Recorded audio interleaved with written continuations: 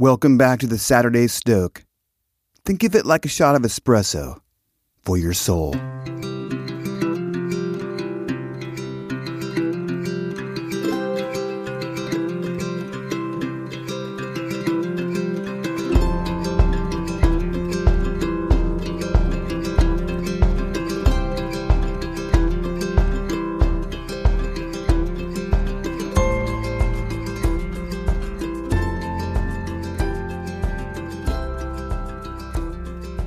Theologians say the earth was formed from wisdom, from the Logos, or Word of God. There is in everything we see and hear and taste and experience the wisdom of God.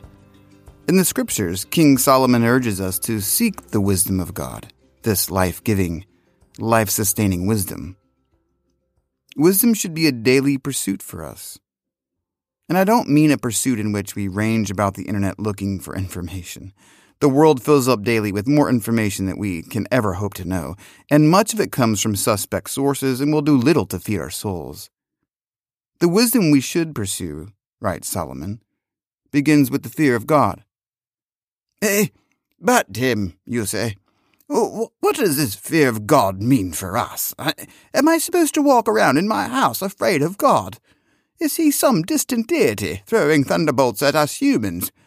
Is this the fear King Solomon is speaking of? I mean, why would I want to pursue such a God? Ah, yes, I reply. This idea of the fear of God can sound a bit odd for us in the modern world. But the idea of fearing God means that we should respect and honor God in reverence and awe. This is also the heart of worship. Such worship cultivates intimacy with the Almighty, and we grow in Him and in His wisdom.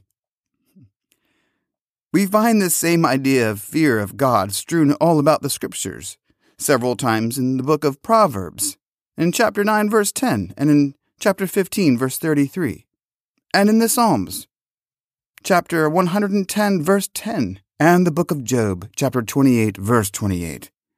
The pursuit of wisdom looks like cultivating your relationship with God. Simple as that.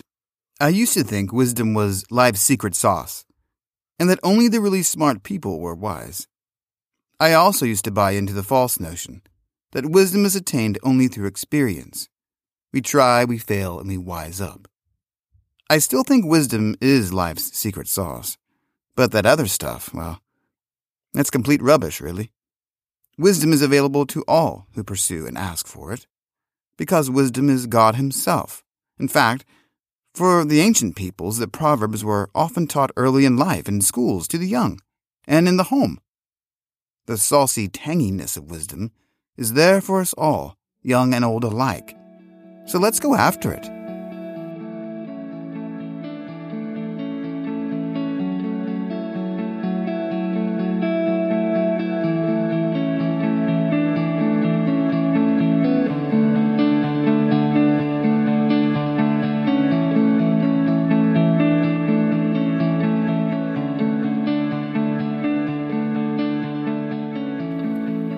Here's a quick hack for attaining some of this tanginess that I speak of. Seek practical know-how, choose virtue, and live in obedience. First, know-how. In Proverbs chapter 1, verse 2, wisdom means practical and clever, like good old-fashioned know-how. Why are we reading the Proverbs? To gain know-how, practical knowledge of life, so that we can navigate it better. The word discipline reminds us that getting wisdom requires surrender and rigor and persistence. The wise live life like Michael Jordan practiced basketball, with daily tenacity. They're given to the task of getting wisdom. In our instant world of blogs, news feeds, and tweets, we perhaps read more, but we comprehend less. Proverbs helps us gain understanding, which requires a certain level of depth. We must analyze, dig deep, read between the lines, and spend time reflecting on the Proverbs in order to get wisdom. Next, virtue. Prudence marks the wise. The practical person must also be a moral person.